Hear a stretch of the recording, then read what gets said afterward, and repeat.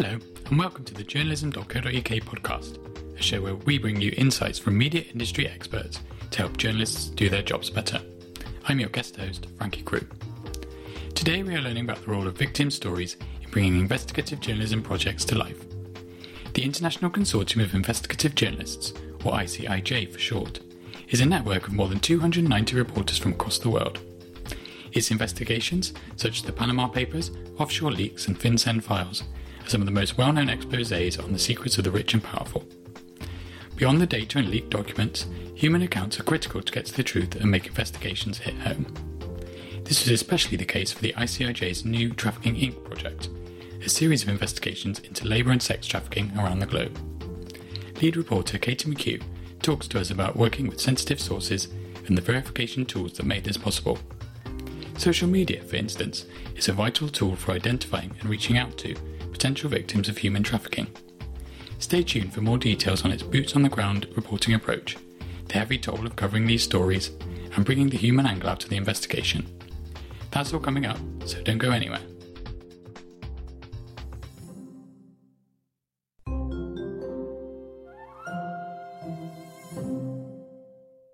Hello, Katie McQue. Welcome to the journalism.co.uk podcast. Thank you very much. Hi. So I understand that before you were an investigative journalist, you spent a couple of years as a research scientist and a bioanalyst. What can you tell me about that? Yeah, so my undergrad degree was in pharmacology at Liverpool University. And I always wanted a career where I was either kind of uncovering something or investigating issues. So when I graduated, I became a scientist for a few years. And I was kind of on the edge of whether or not I'd like to go into kind of epidemiology and kind of investigating viruses or investigative journalism. So I ended up after a few years working in labs, doing a postgraduate degree at Cardiff University in international journalism. And you've worked in London, Dubai and New York in the industry. How do those three cities differ? That's a really good question. So New York is very fast-paced and I'm really enjoying being here. I moved at the beginning of last year, at the beginning of 2022. And I love the journalism sector here. Everybody's very collaborative and enthusiastic, and it's been great fun. It's really been great. And Dubai was very, very interesting. So I was in Dubai for 5 years and I worked as a staff journalist covering the energy sector there, and in the surrounding countries in the Gulf. So I was traveling a lot to Oman, Kuwait, Qatar, and that was just hugely interesting because it's such a huge beat and economic driver of that part of the world. And I got to get to know so much about the politics and the cultures there, and meet very interesting people. So that was just a huge learning experience. And whilst I was there, I was also freelancing and covering human rights, just on a freelance basis for typically The Guardian and The Washington Post. Again, a very interesting place to be to write about human rights and labour abuses, because there's a huge population of lower paid migrant workers there. So there was endless amounts of stories and things to cover there as well. And London was a little while ago, and again I was covering energy there, banking, and the pharmaceutical sector for a little while as well. And London's great. That's where I started my career as a journalist. Perfect. And you've recently published an investigation for the International Consortium of Investigative Journalists for the Trafficking Inc. project. What can you tell me about the Philippine lenders investigation that you worked on? So that investigation, a few years ago when I was still in Dubai, I received a batch of documents and I couldn't figure out who was sending them to me. But there are these big legal reports about companies in the Philippines that are responsible for placing migrant workers in jobs abroad, how they were charging these migrant workers illegal recruitment fees that they shouldn't have been charging them, and then working with shady lending companies to coerce these migrant workers into taking out loans to pay these these recruitment fees, and these loans had like very high interest rates of sometimes 500%. So this was a story when I figured out who was sending me these documents, I kind of started a process of also tracking down victims. And I spoke to 15 victims of these schemes. So it took a little while. I was kind of working on it in the background for a few years and published it a few months ago in June. So that was the most recent investigation for Trafficking Inc., which is the ICIJ's new project, which is focusing on human trafficking issues around the globe. How did you find the victims of these organisations, and how did you sort of get them to trust you and trust the process? Yeah, so to find those victims wasn't actually that difficult because people were talking about their experiences online.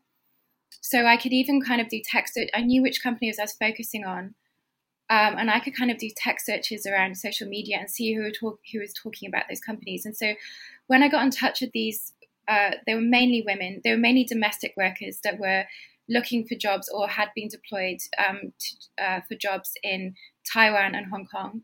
And so trust was an issue because one of the things that these lending companies were doing were harassing them and their families over social media. And I was actually getting in touch with them over social media as well. So I always explain exactly who I am and why I'm contacting them. The first thing is, when I first engage with anybody. And I'll only expect a percentage of people to actually have conversations with me. So I always have to message way more people than I end up interviewing.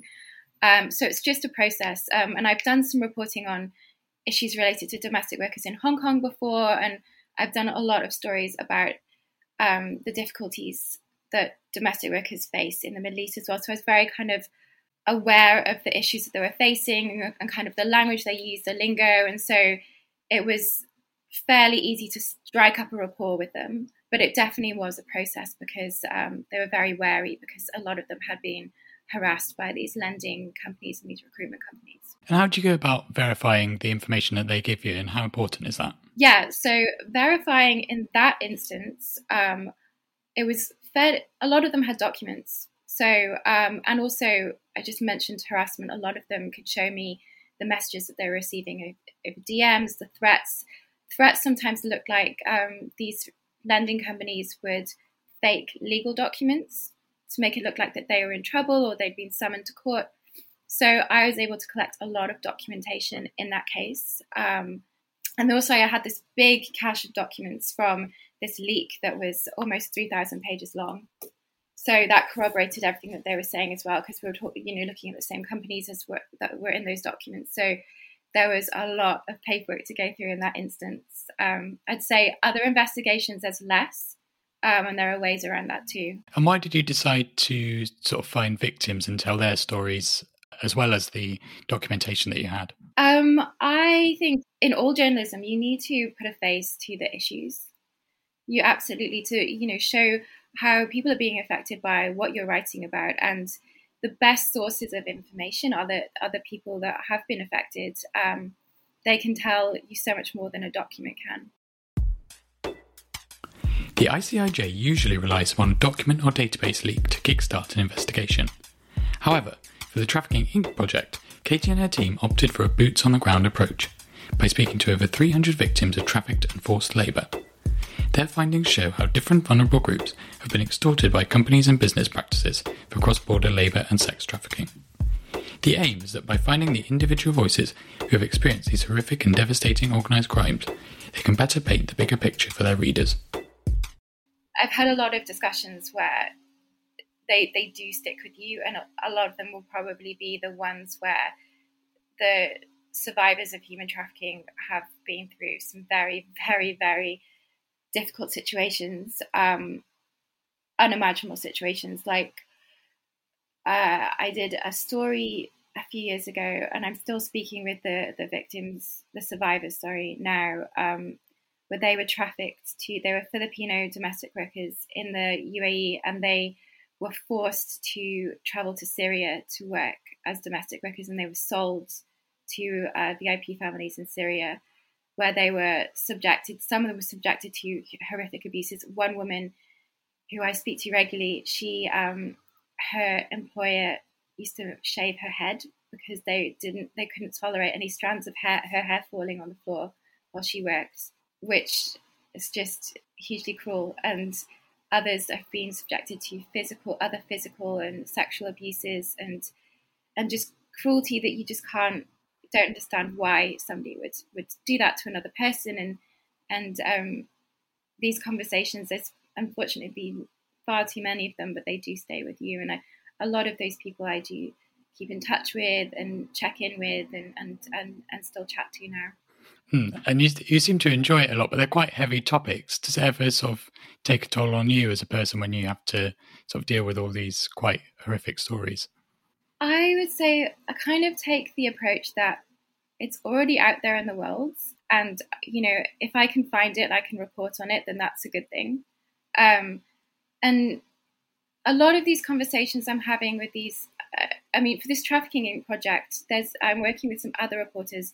Between us, we've located and interviewed about 300 human trafficking victims. And I've interviewed probably half of that, so about 150 in the last year and a half. And everybody's different. And a lot of the conversations that you'll have with people, like, there's so much more than what's just happened to them. We'll talk about other things in their lives. And, I think that helps as well because they're not, there's so much more than what's just happened to them. And it's just, I think it, makes it easier to kind of put that into context when you're getting to know them as people. And do you stay in contact much with them after the publication? What sort of aftercare is in place? It depends. I keep myself available to everybody that wants to contact me. They usually have different ways to contact me: WhatsApp, like my social media, email. And some people I'll be in touch with and I'll speak to, and I'm always happy to hear from them afterwards. Often I'll get feedback when I, publish a story, and often it's that they're happy to see that their voices have been heard, or, they feel kind of happy that somebody's taking notice of what they're going through, and they feel like they've had a voice. So that's always nice to hear. Some that I lose contact with because there's just such a large volume of people, and, there are people on the move, and their circumstances are changing all the time, like especially if you've got human trafficking victims that have returned home. Sometimes they come from rural communities. They don't always have access to the internet. So it depends. Everybody's different. And could you give us a sense of what they're risking by talking to you and what risks are involved for you as well as the journalist? Right. So the risks for me, and they're not very risky right now. I'm now based in Brooklyn, so it's not a risky pursuit. But when I was working in Dubai, I would take more precautions in terms of I wouldn't really be doing, say, like a podcast like this and talking more about my work. I would just do the reporting. I wouldn't really tweet about issues or, share my opinions on these types of issues, because I was just kind of focused on the reporting and making sure that nobody thought I had an agenda, or, because in the Middle East and in the Persian Gulf, that there aren't the same press freedoms as there are in the US and in the UK. So I was a lot more careful there. In terms of risks for the people I'm speaking with, again, a lot of these human trafficking victims, survivors that I'm speaking with, at least half and most of the stories are still in the situations of where they're being trafficked. The rest have returned home. And so if I'm talking to somebody, interviewing somebody that's still either a domestic worker trapped in their employer's accommodation, or they are still in their destination countries for some reason, I will not publish their name or anything that identifies them. So, I won't describe them to a detail where somebody could identify them. And we're always very careful about that because, the risks for them could be pretty huge if they're still, working or trapped in the Persian Gulf, especially in some ways. So that's something that we have to be very, very, very careful on. When covering such heavy topics, you need to pay much closer attention to source protection and welfare. Reporters must avoid publicly identifying their sources and putting them at risk from their employers. The Filipino workers in Katie's report have been harassed by loan companies, threatening legal action against them if they do not pay back debts with extortionate interest rates. Some have also had their travel documentation confiscated in order to prevent them looking elsewhere for a better deal. This can make verification of their situation particularly tricky. The ICIJ's team finds the victims of these crimes on social media, and we use it to communicate with them throughout the investigation and right through to the aftermath of publishing the story in some cases. Speaking to survivors and hearing their harrowing stories, many of which are hard to forget, can be a challenging experience to say the least. Without reporting on these abuses of power, however, how else can a news organisation increase awareness of these issues and hopefully, one day, enact change? So Trafficking Inc. is a collaboration now with, so we've had the Washington Post, which I wrote a story for under this project, the NewYorker.com, Reuters, NBC News, and several other publications are involved in this. So it's not just me reporting, there are other reporters as well. ICIJ has a fantastic data journalist team, editors, amazing fact checkers. I'm also working with other reporters. And then, and we're working very closely with NBC News as well. So their broadcast team, and they're, producing TV reports based on some of our investigations as well, and doing their own investigation work. So it's very much a collaboration, and we're all kind of working our different avenues, different sources, different strengths, and coming together very regularly in meetings or just, exchanging our findings on Signal and things like that. So collaboration and communication is really key, but it's a big team effort. And what happens after publication? What sort of impact do these stories have? Good question. Sometimes it's not always clear, and sometimes you hear things on the grapevine later on as to what kind of impacts your stories have had. So, for instance, the Washington Post, ICIJ, and NBC, and the Arab Reporters for Investigative Journalism, last year we published a large investigation on human trafficking of Asian migrant workers on US military bases in the Persian Gulf, so mainly Kuwait and Qatar, UAE. After that, we found out that there had been some impacts, which were really great. So a few things where the NBC's video segment has been incorporated into training for government contracting officers in the US. And then also we heard that the stories had helped pass a Senate bill designed to end trafficking in government contracts. And there was also an investigation launched into labour contracting in the Middle East, the US's Middle Eastern bases. So, there was a lot of impact there. And then some things you don't really hear if they have impact. And I think it's important to note that we're not activists, we are reporters, and it's just like any other beat. So you're robustly reporting the information that you have gathered, and you're not necessarily looking to see what impact that has at other people's jobs, but it's always great to hear when things have had impact. And what's next for you and the ICIJ? So we have we've got several investigations coming out soon. Two I can't say much about. One is in edit right now, and another I'm drafting. And in each investigation, we have located and interviewed more than 100 trafficking victims for each story. That I can't really say much more than that, but I'm excited to get these stories over the line and hopefully get them published and out there soon. It's absolutely fascinating. Thank you very much for joining me. Thanks so much, Frankie. The upshot of today's conversation is that communication is crucial. On-the-ground reporting is at the heart of making stories relatable to your audience. Journalism is driven by people's stories. Whilst the vast majority of investigative reporting begins with data, it will be the humanity that inspires people to speak out. If you want to read these investigations or have any information to share, you can visit the ICIJ website or get in touch with Katie on Instagram or Twitter. What did you take from today? Find me on Twitter, Instagram or TikTok at FrankieCJourno. You can check out all of our episodes on all your usual podcast platforms, SoundCloud, Spotify and Apple Podcasts, by searching and subscribing to the journalism.co.uk podcast. But that's all we have time for this week. I've been your guest host, Frankie McQue. Thank you so much for listening. Until next time.